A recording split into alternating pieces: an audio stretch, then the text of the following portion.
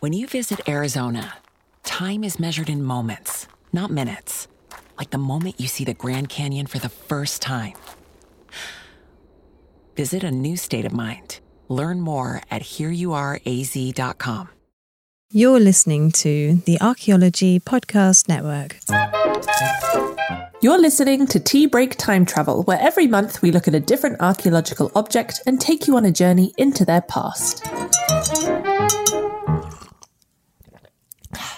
Hello and welcome to episode 8 of Tea Break Time Travel. I'm your host Matilda Siebrecht, and today I am savouring a black vanilla tea. Very, very simple.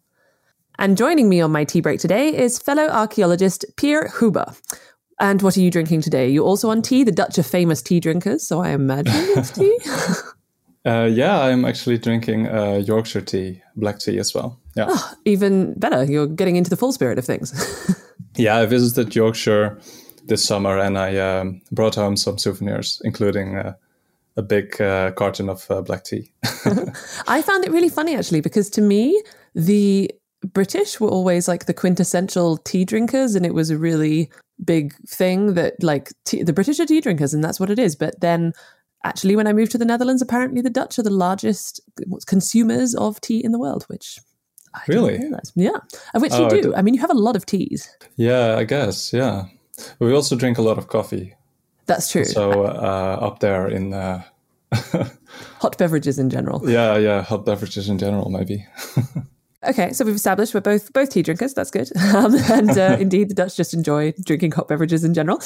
But we are not here to talk about tea, even though I think that would make a fantastic podcast episode. We are here to talk about traveling back in time, or archaeology more specifically. And I always find people always ask, how do I get into archaeology? How does one become an archaeologist? And every single person I've had on so far has a different story. So to keep in line with that, what is your story? How did you get introduced to the world of archaeology? Yeah, so actually as a child I was already doing stuff like burying roadkill and digging up the bones. Really? Okay, sorry, I wasn't expecting that. So I was expecting I was already interested in like Roman history and things. Okay, that's very specific. Very specific, maybe a little bit dark, but no, it was... Is that archaeology, or is that just like... Well, the digging part was already something that I was interested in, apparently. Okay. And I think I was mostly inspired by things like Jurassic Park, which of course, it's not archaeology. Let me stress that here again, that's paleontology. Yeah, so already had an interest in history for a long time as a child. And I remember visiting the Harz in Germany with my parents. We went fossil hunting. We visited the Neanderthal.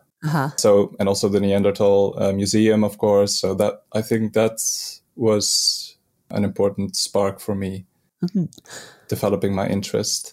And then when I went on to choose my studies in university, I didn't really know very clearly what I wanted to do, but I looked around. And archaeology was one of the options in Groningen.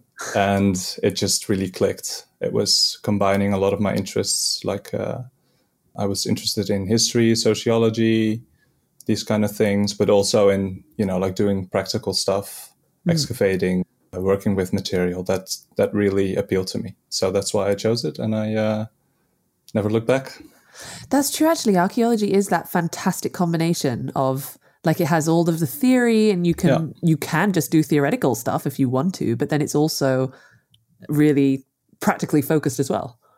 Yeah, exactly. And I remember going to these different orientation days at university when I was still in high school. Yeah, a lot of the things that I was interested in just involved only reading, a lot of reading. And archaeology does involve a lot of reading, but... Yeah, just combining that with some practical stuff really appealed to me. Mm-hmm.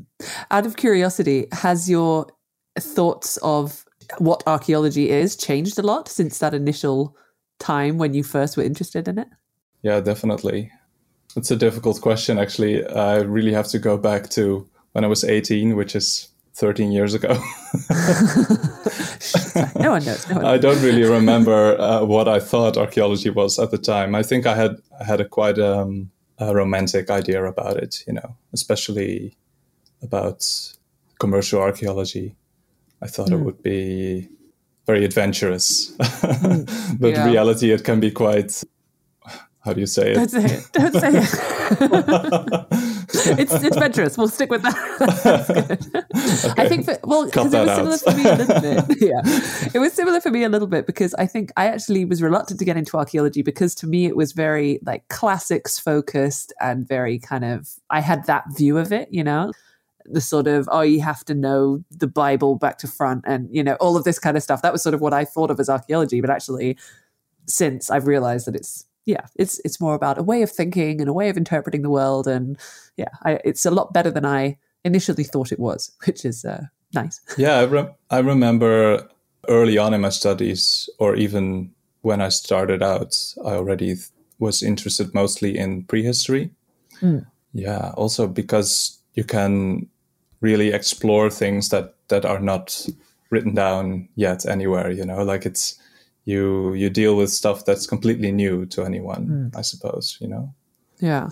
I feel like I'm biasing people's perception of archaeology through this podcast because I just realized that I think all of my guests have pretty much, we've talked about prehistoric objects, which there are lots of other very interesting things. I need to make sure to get some medievalists and things on. Yeah. And I think particularly later periods are very interesting for archaeology because you can combine, you know, like stuff from the written source material with findings from the field. And that can be very interesting, complementary or contrasting.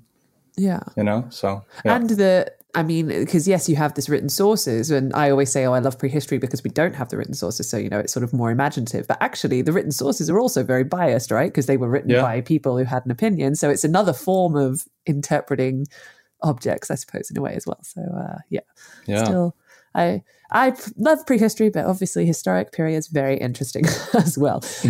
Which leads nicely actually into my next question, which is, if you could travel back in time, as the podcast series suggests is the theme of this podcast, where would you go and why? Yeah, I think this is a very difficult question because every time period probably has its struggles, right? But I think just to satisfy my curiosity, I think I would like to go to the late Mesolithic, to the early Neolithic transition in the Netherlands to see how hunter-gatherers and early farmers interacted in this region. Yeah.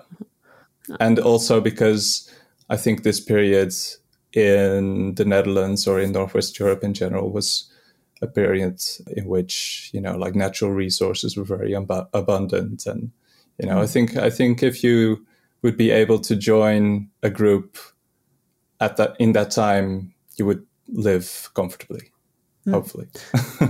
Do you think that you would survive well if you were put into late Mesolithic, early Neolithic life? Not on my own, no. I would definitely need to join a group of hunter-gatherers or early farmers and make myself useful somehow. Yeah. It's always my thought. I'm like, I'd love to think that I could just go back and then, you know, slide seamlessly into society, but I'd probably be that, you know, person that they all have to look after and would eventually just be kind of left behind somewhere because they can't be bothered anymore. Yeah, I think your skill levels would be like that of a child at that time, you know, like you really have to get a tutor to learn everything. All of the practical skills that you don't know. You don't know any of the plant names and stuff, you know. Yeah, exactly. Well, so then maybe later periods would be better for me, actually, because I could just be, you know, a highborn lady and not do anything or whatever, and just kind of live the easy life. But anyway, which just shows how much I know about medieval life, because who knows if that was actually the case. But okay, well, thank you very much for joining me on my tea break today. And before we focus on today's object, let's first journey back, of course, around 7,000 years this time. The exact date is not very important because the object that we're looking for on this particular journey was around for a very, very long time. And we are now in a very rocky landscape, cliffs and peaks sweeping up to meet the dusk-streaked sky and down into the darkening valley below. The air is crisp and dry, but it's also filled with the scent of wood smoke. We turn and see a small group of people, all of them gathered around a small fire. They're trying to make the most of these final hours of fading sunlight to finish off a couple of tasks. One is examining a piece of flint, turning it slowly in one hand and holding a large, slightly rounded pebble in the other. Fragments of flint are mixed in with the grass and stone around their feet. After a minute of examination, the figure grunts and settles the flint down against their thigh, raising the pebble in the other hand. The hand moves slowly up and down, gauging the distance and force required before striking suddenly downwards. There's a loud and beautifully pitched crack, and a perfect segment of flint breaks off. The hits continue, interspersed with many examinations, turning, grunting, until what's left is a relatively small, thin piece of flint with a central ridge tapering down into sharp edges. By this time, the light is fading into dusk, and the figure decides to give up for the day, storing their creation carefully in a small leather pouch on their belt. Now, I, of course, may have got all of this completely wrong in terms of how you create these objects, but today we are looking at flint blade technology. And we'll get into the details soon, but as always, I had to have a look at the most asked questions on the internet, courtesy of Google search autofill. There were actually a surprisingly small amount of questions about flint blades. I guess they're not something that people look up a lot, but I came up with a couple. First one was, what were flint blades used for? Nice and simple question. Obviously a very easy answer, right, Pierre? Yeah, actually, I'm not surprised that it's not a very popular search term, but because this is quite niche. But yeah, flint blades were obviously used for their cutting edge, right? You already illustrated very nicely that flint blade will taper down into like a sharp edge. Yeah, you could use a flint blade for cutting anything, cutting plant materials, butchering animals. And you don't necessarily need a blade for that. You could use any flake. But preparing flint during the knapping process so that you can make blades will allow you to get like a standardized form for all of your tool production as well. So they were often used as blanks to make arrowheads out of them, barbs, or tools like scrapers or burins, which were used to work hide or bone or antler. Okay. So they were almost like a starting piece to potentially be transformed into something else. Yeah, I think in flint's terminology, we usually talk about blades as just a specific type of flake, which is a flake that is roughly twice as long as it is wide. And we also imply with using the word blade that some type of systematic way of producing them was used. So you can sort of accidentally create a blade while knapping flakes. But, we tend to think of a blade production as a systematic thing, like you prepare a core, a piece of flint into a core, and then you knap it in a certain way so that you can create a series of blades, which you can then use as knives or as blanks for other tools. Yeah.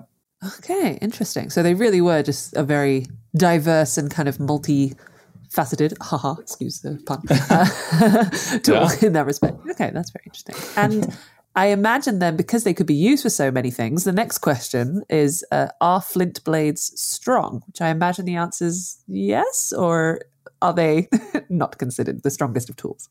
Yeah, they're very strong. They're actually, the correct term is that they're very hard. Okay. So you have this scale of hardness called the Mohs scale. And that goes from 1 to 10, in which 10 is, like very hard material, such as diamond. And flint is about as hard as a steel nail, about 7 on the 6 or 7 on the scale of Mohs. But it is very brittle, so you can easily snap a flint blade, or it can break when you use it. To work antler, for example. If you put pressure on it, it can splinter. But it is very hard. Yeah. And is it the kind of object that because it's sort of a very specific shape, is it the kind of object that you also see it being like retouched a lot and kind of adapted to still be a blade, but just a different kind of blade? Or is it the kind of object that once the edge has chipped off, or once it's broken in a particular way, it can't be used for anything anymore? So exactly, when you use a blade to create different tools, you are retouching it basically into the shape that is desired. So for example, you'll blunt one edge to make a scraper out of it. But once it's been bruised, you can't really use it that well for cutting anymore. It's the most sharp. If you want to use a blade for cutting, it's the most sharp just after it was napped. And if you've been using it for a while and it's been bruised and it's been sort of blunted, it's no use to kind of try to sharpen it again or something. You'll just use a different flake or blade to cut with. Okay. Which is nice, though, that if you have your, lovely blade that you've spent time creating and then you accidentally break one edge or something, you can just make it into something else and then it's still useful, which is, I don't know, nice recycling, I guess. And then the final question, which I guess we've already touched on a little bit, but maybe you could go into a tiny bit more detail, is how do you make a flint blade? So you've mentioned the terms napping, flint napping. I assume that probably most of the people listening do understand what that is, but imagine for a second that I am a complete archaeological novice. I have no idea about flint. Could you maybe provide a very kind of simple overview of how you might create a flint blade? Yeah, so you need two elements. You need a piece of flint, obviously, and you need some kind of hammer, which can be a pebble, so a hammerstone, or maybe an antler hammer. And what happens if you just strike a piece of flint with a hammer, you will create a flake, which is just a broad piece of flint with a sharp edge, which is fine. But if you want to create blades, you will need to do a lot more preparation. And the main things you need to prepare is a platform that will have an acute edge. So you need something like 70-degree edge with the rest of the core. And then you will have to prepare some kind of ridge on the working face of the piece of flint. Because if you strike a piece of flint, the energy of the strike will sort of travel through the material because the material is very homogeneous and it has the same properties in every direction. So basically every product from a strike to a piece of flint will sort of follow the fracture dynamics, if you understand what I mean. Yeah. Right? So like it will create a conchoidal fracture and then it will, that will split off. Mm-hmm. So you need to prepare a ridge, which is called a crest, if you want to create a very long conchoidal fracture along this piece of flint. And if you've managed to get the first blade off, which will be a crested blade, then you will have two ridges from the negative of that blade. And then you can use those ridges as starting points to nap off your second and third blade. And then you'll have more ridges to work from. So that's kind of the process for blade production. And it involves a lot of corrections, so you have to sort of keep that platform at the right angle, especially if you've been napping for a while, you'll sort of damage the edge of the platform. So you need to do a lot of work in between. Which I admit is something that I just could never get the hang of while napping. I think it's just because I'm so impatient, and it would be like, but I don't you have, like you say, you have to do 10 steps before you can do the first kind of preparatory thing. And I was just like, no, but I want to do it now. I want it now.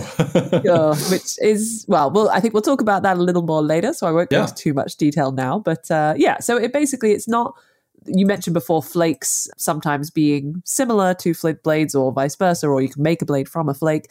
But indeed, it's not just hitting it and hoping that something nice comes off. You have to prepare it a lot, is what you're saying. So yeah, it requires a lot of insight into how fracture mechanics work and how this particular piece of flint has to be prepared.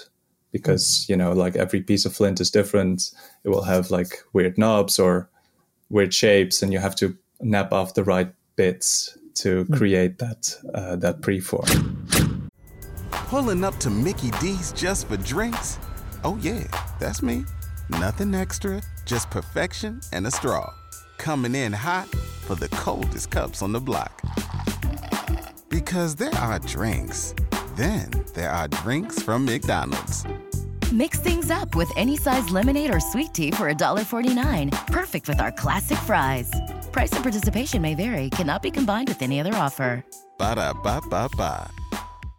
spin your passion into a business with Shopify and break sales records with the world's best converting checkout. Let's hear that one more time. The world's best converting checkout. Shopify's legendary checkout makes it easier for customers to shop on your website, across social media, and everywhere in between. Now that's music to your ears. Any way you spin it, you can be a smash hit with Shopify. Start your $1 a month trial today at shopify.com/records. Okay, well, thank you for that. So we know a little bit more about the sort of basics of flint blades, but maybe you could tell us even more about this subject. I mean, it sounds like it's a subject that you could probably write volumes on, and I'm sure people have. But just for this section, let's talk a little bit more about it. So flint blades have been around, I guess, quite a long time because they seem such a nice, versatile object. But when do they sort of first appear in the archaeological record? What's kind of the oldest date that we have for flint blades? Yeah, so I have to admit, I'm mostly focused on Northwest Europe, but I did do a little bit of research to prepare for this question, and I did see that actually the earliest evidence for flint blades seems to be in South Africa. It's around 500,000 years ago. Wow. So that's very, very early. Yeah. And this type of flint napping, this style of technology, was probably lost and rediscovered several times, right? Mm-hmm. So, for example, in Europe, it appears with the early modern humans, the Aurignacian culture, but it's also seen on sites of the latest Neanderthals, so the Mousterian culture. And that's around 40,000 years ago. Okay, but so, I mean, they've been around for nearly as long as stone tools then, I imagine. Yeah, probably, yeah. Okay. Which makes sense. Not the. It's probably not the earliest. Like the earliest stone tools were flakes, and they're not as old. Like blade technology is not as old as hand axe technology, for example. But it's quite old. Yeah. Yeah. Okay. Which is funny because I would imagine that don't worry, I'm not going to quiz you about hand axes now. But like, please don't. I'm just thinking about it because to me, a hand axe seems like a much more complicated object to make. So the fact that they were around before blades, but then I guess, it's just what you need and what survives as well, I suppose, in the ground. Yeah, but I think that's interesting. I don't know if it is more complicated. I think both are kind of difficult. I think the preparation stage for making flint blades kind of resembles making a hand axe, kind of, right? You have to do this alternating flaking to create this ridge that you can start the first blade from. But I think the point is really that these are different styles of technology that you learn from your teachers, from your parents, from your kin. And if your group just doesn't do blades, then you won't learn about blades. Right? Yeah.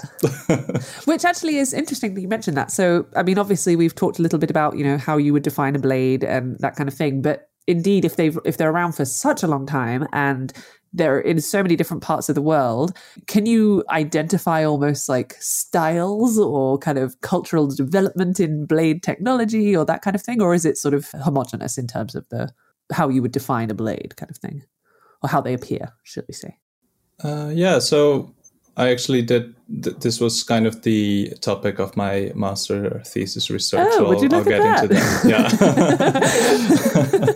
Yeah. Very specifically on the late Paleolithic of the Netherlands. Mm-hmm.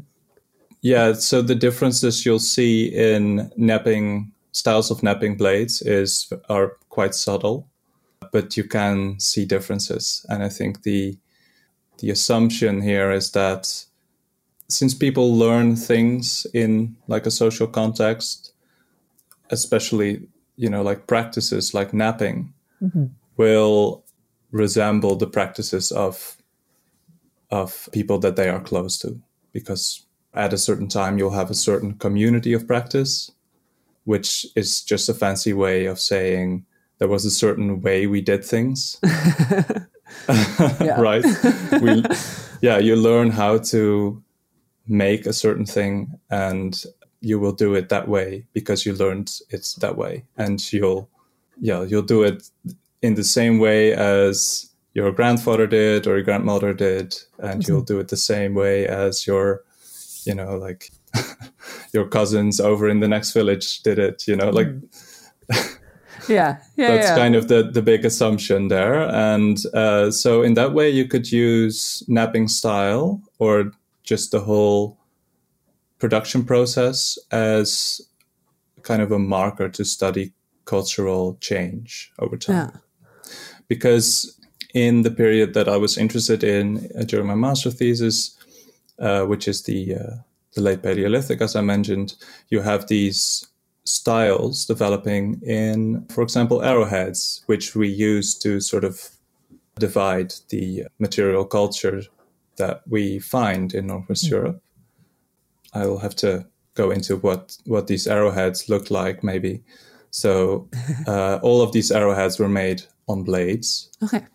And there were different ways in which they were made. So some of the groups were using the arrowheads as like a barb, so they would make kind of like a triangular edge, and some of them were used in just as the point of the arrow, and they were sort of tanged in a certain way so that you could shaft them into the arrow shaft. I think that styles like that, in the way you create something like an arrowhead, is a bit more subject to change, and you can change it more because it's maybe seen as like a cultural marker, right? So you can see like, this group that comes in from abroad, let's say, they use arrowheads this way.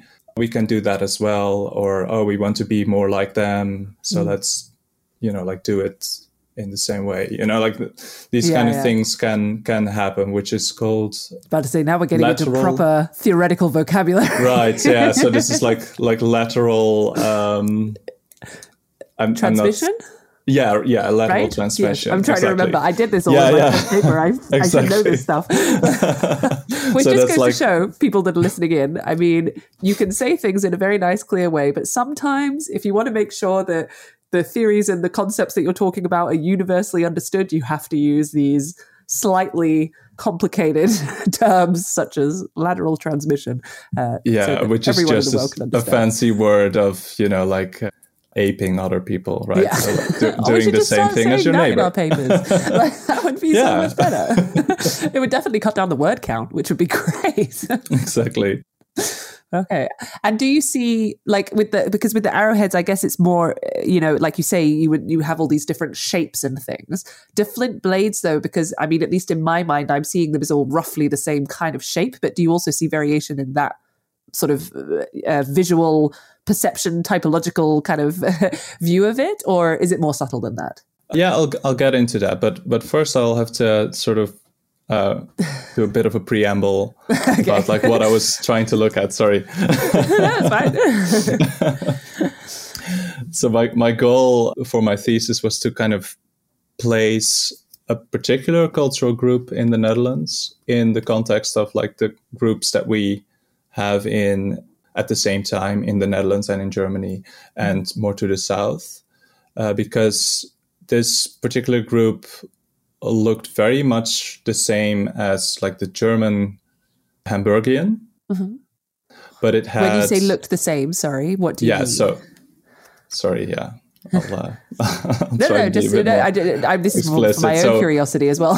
So exactly in the way you just asked, like the shape of the blades. Oh, right, so like we're talking about blades. Yeah. So cool, perfect. Just the shape of the blades and the way they were napping blades was similar to the Hamburgian culture that we have in Germany and Denmark and Poland and also in the Netherlands. But this group in the Netherlands was making arrowheads in the way they did in England. Very similar to what was called the Creswellian culture, which is now called the late Magdalenian.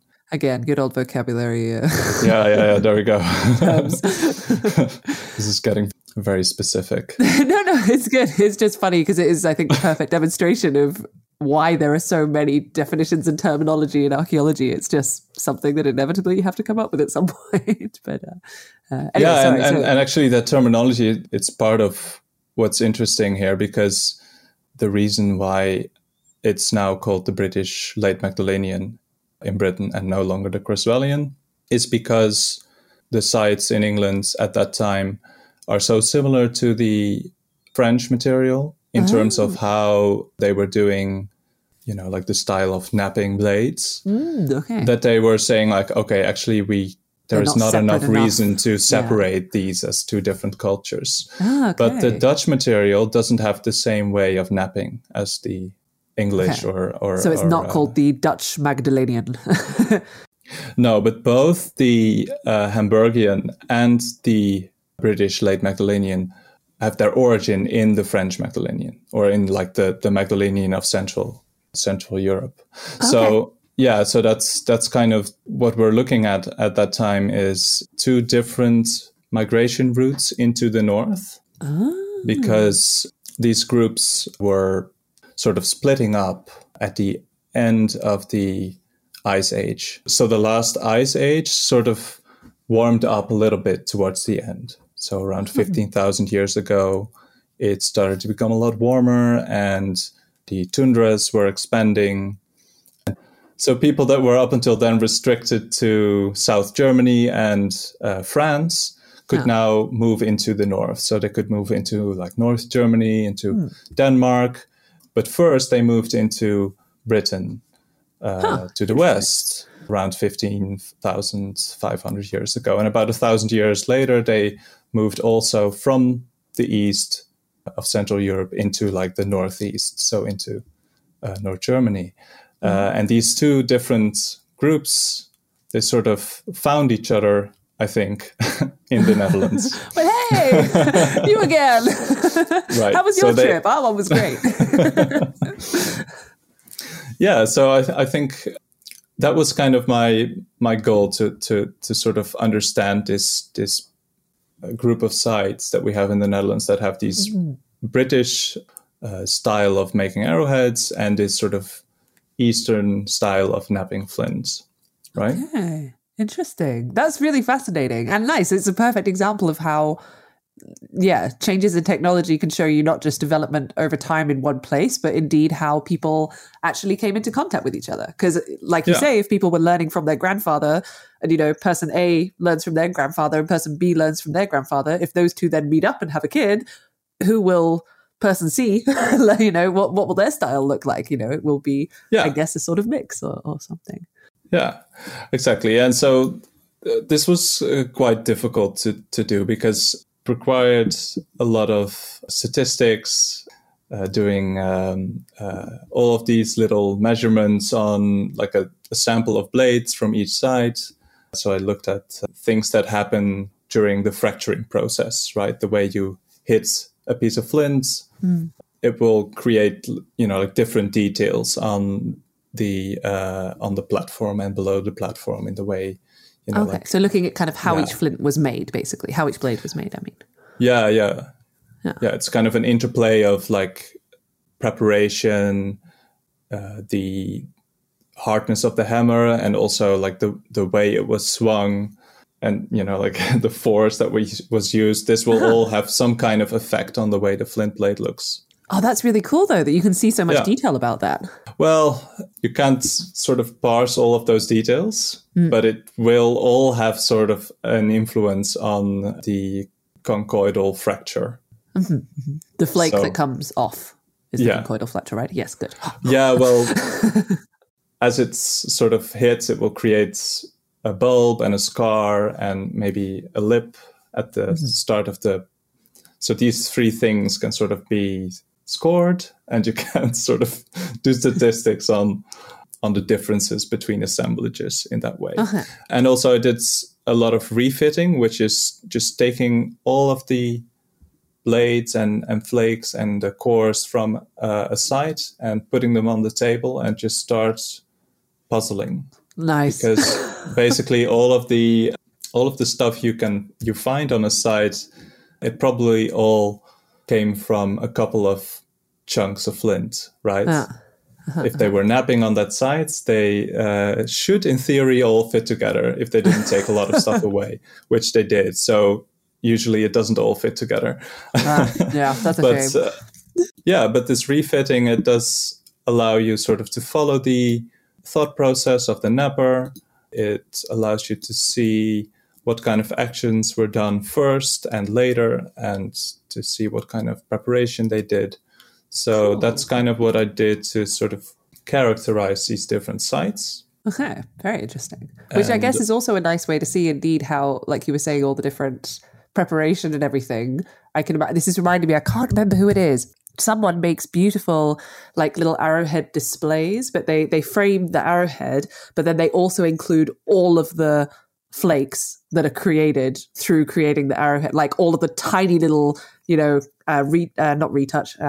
What's the word when you're pressing with an antler bit on the end, on the edge to make it nice? Yeah, and the sharp? pressure flakes. Yeah, pressure flakes. Like all of those bits that come off and everything. And it's so interesting because you have this relatively small little arrowhead and then just like 100 flakes around it, which came off during the whole manufacturing process, which I think is a really nice way indeed of kind of visualizing that idea that we were talking about earlier of the fact that these relatively simple looking objects actually need a hell of a lot of preparation to create. Yeah, that's really cool. I think I've seen that before, but I don't remember Oh, who Ancient did Craft. It. That was it. Oh, okay. Ancient Craft. Yeah. Which are a UK based. Yeah, right. I follow them on Instagram. I think. Yes, exactly. That's what I was thinking. For the listener, this might be a little bit confusing because you're referring now to pressure flaked arrowheads, which were not true, which is used something in different. this period. They're made out of retouch. flakes. Yeah. But these are just simply blades that are retouched in a certain shape. Although, which you then also, I think in Leiden they did one. Someone did an example. They had a big glass core, and then they made a bunch of blades out of it, and then stuck them all back together to show the original core shape. Obviously, you had it wasn't perfectly together because you had all these sort of smaller edges that had been removed during the sort of blade creation process. But that was also really interesting to see this idea that you were talking about earlier of preparing the core, and then from that, as long as you hit the first one correctly, you can just go do and create a bunch of little ones, which was quite That's nice. really cool. Yeah, because it's so translucent, you could see all the way through the refit. That would be really nice to see. Yeah, it's very cool. It's in a display cabinet somewhere in Leiden University. Oh, okay. Yeah. So if you're ever down, not seen it. but yeah, okay. No, very cool. So what was your result? I mean, did you see that there was indeed those same similarities, not similarities, the kind of evidence of the, what's it called, lateral transmission that we had? Yeah, so I think it was quite difficult to argue either way what happened, because what I found basically is that the biggest difference was between the Magdalenian side that I looked at from the southern Netherlands and between the Hamburgian and Creswellian together. Okay. And my theory for what's the biggest factor in the difference in napping style is just the availability of raw material. So in the northern Netherlands and in North Germany as well, all of the flint that's available comes from secondary deposits. So it's flint that has been transported during the Ice Age by the ice sheet. So the ice sheet sort of pushed all of this material from Scandinavia into Northwest Europe, including huge boulders that were later in the Neolithic used to make grave monuments, like the Hunebedden, the dolmen, but also lots of flint. But because of this very slow transporting process, these flints were sort of banged around, and they were also in permafrost, which was thawing and then freezing again, and thawing again. So there's lots of little ice cracks in there. Okay. So all of the material that's available in the north is just a lot smaller than what you can get in the south, where the flint is in its primary context. So in the chalk layers, where you can just get a huge bit of flint out of there, and you can prepare it any way you want. And you can make use of a very long piece of flint to make very long blades. And that's what they were doing in the Magdalenian, and also in the Magdalenian in Britain, is they were using these very big chunks of flint, and they were working them from two sides to make very long blades, and they were preparing for each blade, they were preparing sort of the platform in a very specific way. So it's sort of jutted out in a certain way. You could use that to sort of make sure that the force of the blow would just travel in a straight line down through the core. So you would get very long, very straight blades. And that's what's very characteristic of the late Magdalenian. But they were also using other strategies for smaller pieces of flint, and that didn't involve a lot of platform preparation at all. And that's what you see in North Germany, in the Hamburgian, and also in the Creswellian in the Netherlands.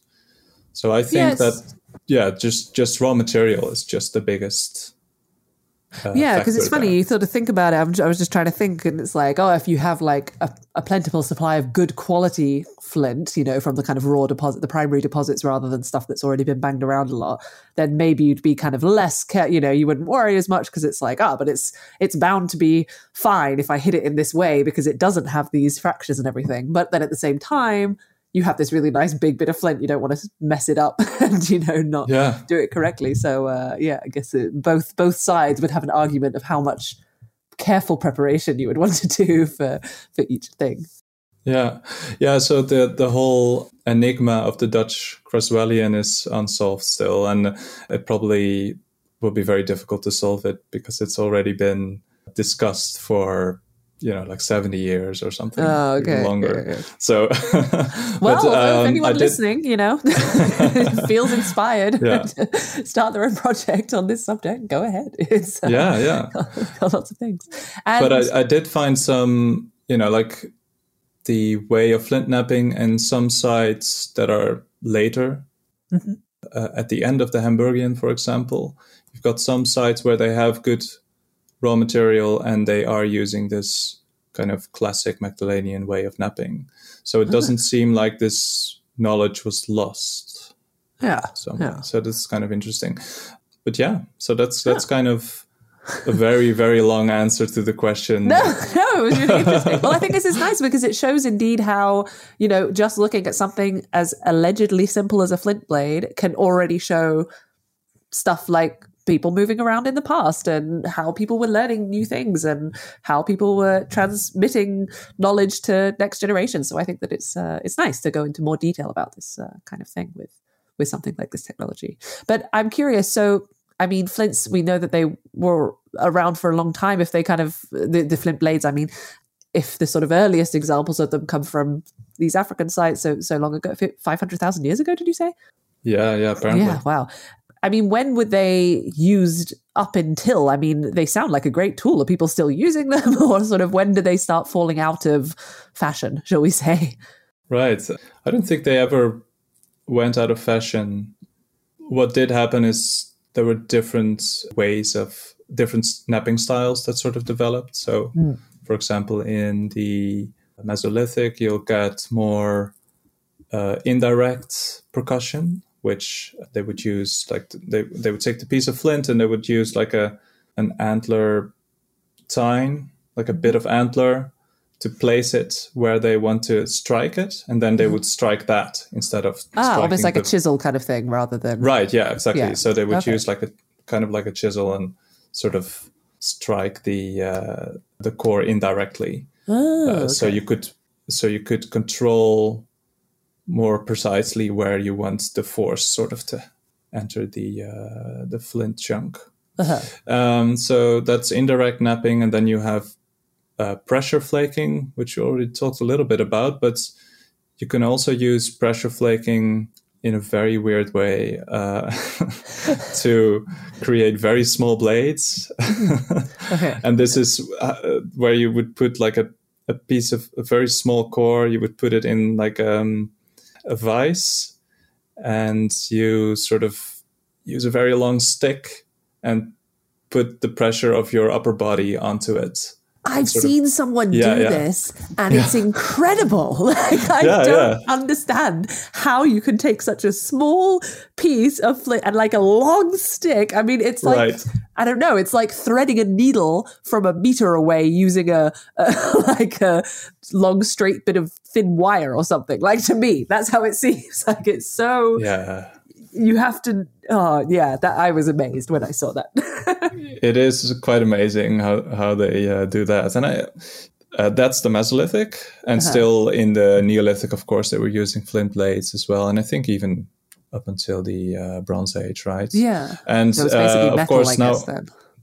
Yeah, even in the Bronze Age and the Iron Age in the Netherlands, they were still using flints sometimes. Yeah, right? nice. But what's more popular in these later periods, at least in Northwest Europe, is this pressure flaking that we talked about earlier. So they make these very elaborate daggers and flint arrowheads by just pressure flaking all over the surface of the object, right? So, yeah.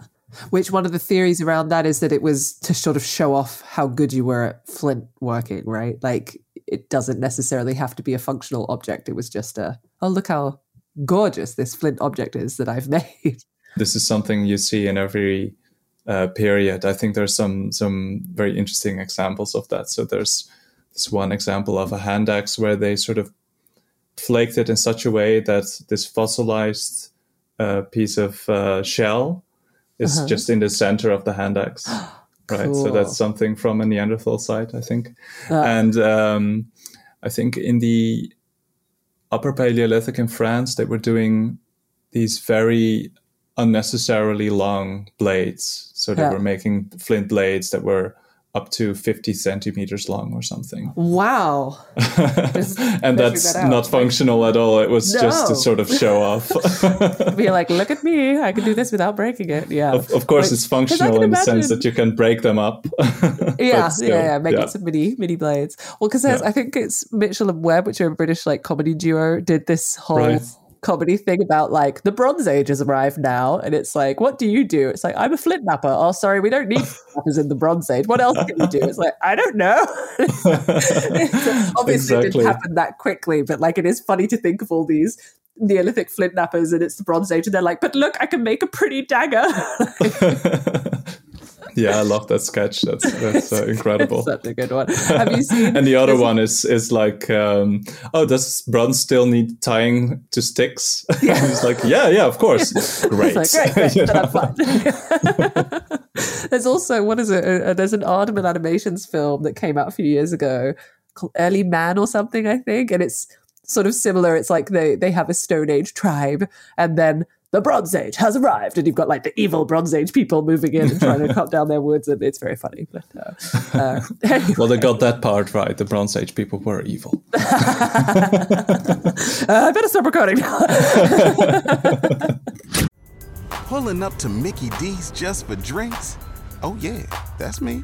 Nothing extra, just perfection and a straw. Coming in hot for the coldest cups on the block. Because there are drinks. Then there are drinks from McDonald's. Mix things up with any size lemonade or sweet tea for $1.49. Perfect with our classic fries. Price and participation may vary. Cannot be combined with any other offer. Ba-da-ba-ba-ba. Spin your passion into a business with Shopify and break sales records with the world's best converting checkout. Let's hear that one more time. The world's best converting checkout. Shopify's legendary checkout makes it easier for customers to shop on your website, across social media, and everywhere in between. Now that's music to your ears. Any way you spin it, you can be a smash hit with Shopify. Start your $1 a month trial today at shopify.com/records. So we did already introduce you and sort of your background in archaeology in the first section of this episode, and we heard a lot about your thesis and the research you've done now.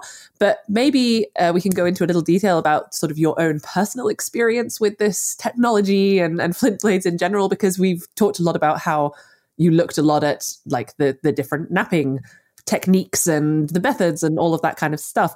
So were you like already experienced in napping before you started your own research? Like, how was your approach in that respect? No, unfortunately, I was very inexperienced with napping. And I did do a little bit of napping in one of the courses that was offered during the bachelor. Mm-hmm. And my thesis supervisor does a bit of napping. So he showed me, in preparation for my thesis, he showed me like the different types of napping blades. And so I had his materials to sort of practice refitting with as well. So that was very nice. And I did sort of see him work, and I read a lot about napping. So I thought, okay, I kind of understand what's happening in the napping process, right? But having learned to nap a little bit better since then, that sort of really developed my thinking about do you go back to your thesis and go, oh man, if I'd known then what I knew now?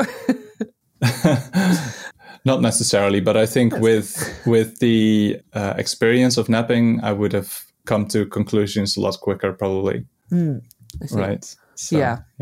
Which is interesting though, because I mean, I think a lot of people assume that in order to research the technology, you do need to be really experienced, like academically, I mean, from an archaeological perspective, you need to already be very experienced in it. And I mean, I work a lot with the Experimental Archaeology Society, and there's so many people who are already, for example, they've been tanning skins since they were 5 years old, or they've been, working with wood since this age, and they just sort of automatically fall into that. But then you have the other side, which are people who maybe aren't very, I mean, they might be crafty, but not particularly prehistoric technology crafty, if that makes sense, or this type of thing, or have that understanding, but still want to look at it. I mean, what are your thoughts on kind of that then, having come from, I guess, a little bit that side of things? What would your kind of suggestions or advice be for that? Or, what are your thoughts on that side of things? I think it really, really helps if you have some experience with at least, trying to do the thing you are trying to study. Yeah. Technology. Yeah. Just trying for a couple of afternoons will already give you such a better sense of like what's possible with this material, what makes sense with a certain material. An example of how I sort of developed my thinking in napping flint is that when I was writing my thesis, I was doing this, with mostly a theoretical background, and I was thinking of every piece of flint as an individual action, as like a reflection of a conscious action. So like each flint is like strike, which someone thinks about, right? Right. But in the process of napping, it's much more like muscle memory, much more sort of unconscious, kind of already knowing where you want to go, what you need to do. It's not very, very conscious at all, right? It's just sort of, You just know. Well, you don't necessarily know. You just do, kind of. Right. Yeah. So not everything that's snapped, not every blade or every flake is like a result of a conscious action. Sometimes even one strike will create like a bunch of material at the same time, which you didn't think of, especially if you're inexperienced. Yeah. Which could be, a pleasant surprise or a really annoying one. Yeah. And what's very interesting, because since like last year or something, I've gathered some flint from Germany, and I've learned a little bit of napping from a teacher, and I've been using the napping product as well, like using the flakes and blades to sort of work antler. And that has really made me realize some things about stone tools that I didn't really think about before, right? Because if you just take a piece of flint and you want to cut something with it, you definitely don't want a sharp edge cutting into your own skin. Right. Yeah. Right. Yeah. Makes a lot of sense. So what you would do then is kind of make that part of the blade blunt. So, and that will create a certain shape, which we would identify as like a type in archaeology, right? So I think a lot of these types that we find, that we define in archaeology, are very much just a product of their use, which, I mean, that's not something new or anything. But there was this kind of recent, it just came out like last month, right? This paper about backed blades. By Justin Pargeter. I don't know how to pronounce his last name. Pargeter, probably. Pargeter. That's what I would say, but who knows? Yeah. So Justin Pargeter and colleagues 2022 in Journal of Archaeological Science Reports. And they found through experimental studies that back blades, which were often assumed to be hafted, that the sort of the blunted bit of the blade made it better to haft it into like an arrowhead, into like an arrow shaft. Okay, so and they then found it's almost like a long blade along the side kind of thing. Yeah, or like a barb, or something like that. But they found that actually makes it a lot more difficult to haft it, having this back bit. So and makes sense. And having a backed blade, having this blunted bit at the end, and will make it a lot more easy to sort of use it with your bare hands. Yes, and cut with it. So I think experimental archaeology in combination with use-wear analysis will really make our understanding of material culture a lot better, hopefully, in the coming years. Let's hope so, because that's what I've decided to specialize in. Exactly, yeah. So let's hope the funding agencies agree. And I think that's really interesting also that you mentioned that indeed there's a lot of, I guess, tool types or, categories and typological categories that have sort of been created over the years of archaeological research that actually could have just been people having a flake that came off a flint nodule and they were like, oh, but I don't want to cut my finger.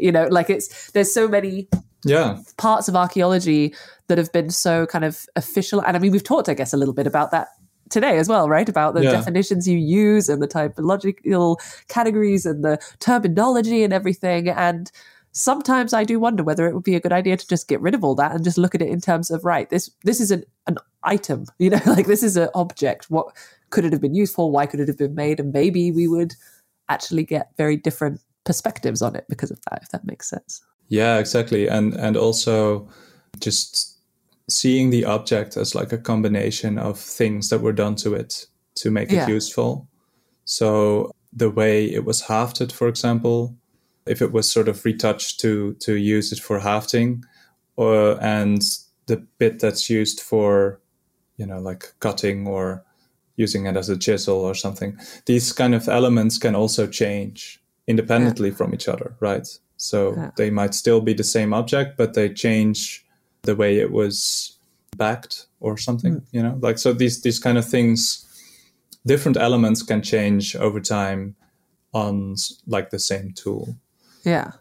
Well, and even the opposite of that certain elements that you assume are like, oh yeah, but of course it was like this because of this. And then when you try and use it, you think, actually, that doesn't make any sense. Like, why on earth? I don't know. I'm doing all of my research on needles at the moment.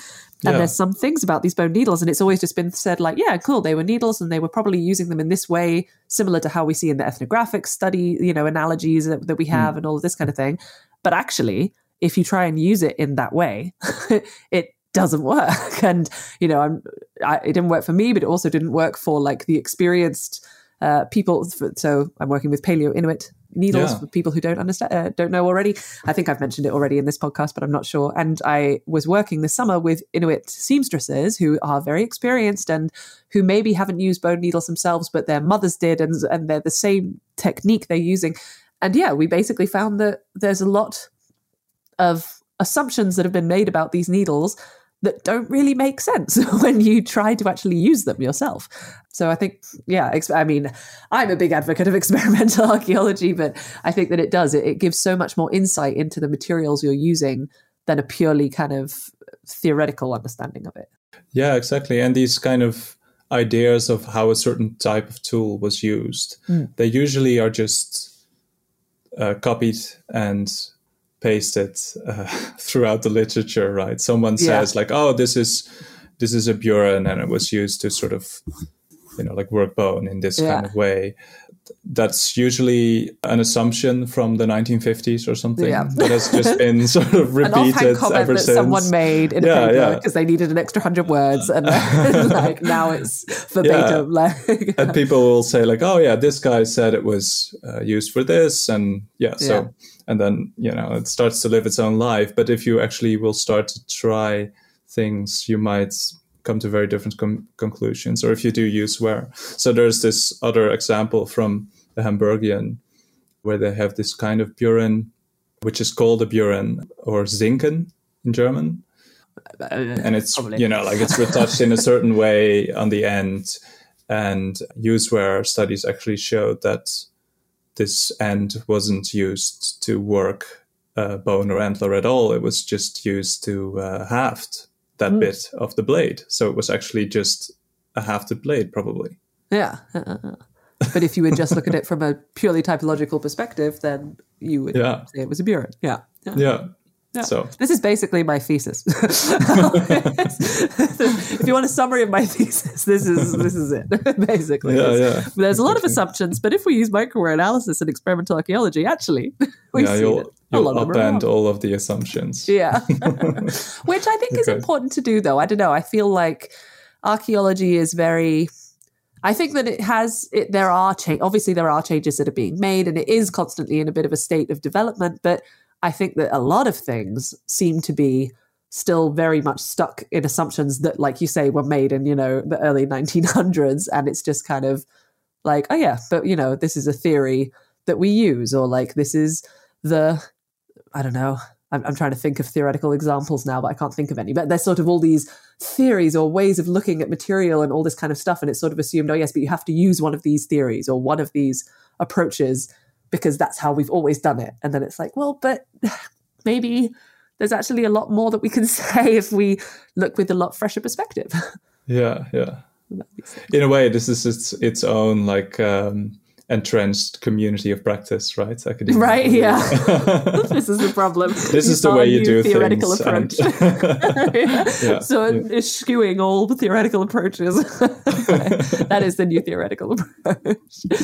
I don't know. I think that this is something that also a lot of people, we were talking at the very beginning about the kind of assumptions of what archaeology is and, how our idea of what archaeology has changed since we started potentially doing archaeology. And this was also a big thing for me, was that there's so many, all the terminology that we've used today, there's kind of so many classificatory terms that need to be used, which makes sense because it's such an international discipline. And, if everyone used a different term for something, then no one would have a clue what anyone was talking about. So at some point you have to have these theoretical terms, and I understand that. But that was one thing that really struck me when I started doing it at a further level of research, so we say. So when I got into my master's and when I was reading a lot more papers and all that kind of thing, that really got to me. But I guess I don't know if you've had a similar experience. Yeah, definitely. Yeah, similar. But it's all one of those things. And by the way, for those who are listening, so Pierre and I actually work at the same university. This is how I managed to corner him in the cafeteria one day and say, hey, you know about flint blades, right? Do you want to come on my podcast and talk about them? And we're both currently conducting our PhD research, although your PhD research is not on flint blades, right? No, not at all. I don't have any material that I look at myself, so that's kind of a bummer for me. Although maybe the next one. My PhD is on it's kind of like a big data approach to the late Paleolithic and Mesolithic. So I'm still focused on the period that I was interested in, but I'm sort of gathering legacy data of all of these different sites and sort of bringing that together. Okay, yeah, nice. Which I always find quite interesting. And like a couple of people I was talking to recently who are sort of they're basically trying to work out what to do for their undergraduate, so their bachelor thesis. I was saying but I don't know if I want to go in this direction. And I basically said to them, don't worry, you can change relatively easily, actually, in archaeology, I find, as long as you have something that's linked to the topic, or you have some experience in some sort of related concept, be it theoretical or the material or the method, or like you say, the time period and the culture, you can actually change quite a lot. You said your PhD is now in a very different area of study. And I think a lot of people worry about that. So about sort of changing topics during their academic career, or that they might be interested in something else. But so do you find, you said you find it a shame that you're not working with Flint, but how do you find the experience otherwise? Yeah, no, it's been good. I think it's not a problem at all to switch topics, even to switch radically to something like a different period and a different method. As long as you sort of, find the right literature and sort of do your reading and do your courses, and you'll get there. Yeah. And for me, for example, I got into this kind of data science-y kind of PhD, which, it required me to sort of learn programming in R, which has been a lot of fun for me. Oh, really? It's been fun, and it's been frustrating at times, but it's been fun. And I think people would probably worry if they would go into something like this, that they would have to already know how to do that. But I think when you do a PhD, developing those kind of skills are also very much part of the process. Yeah.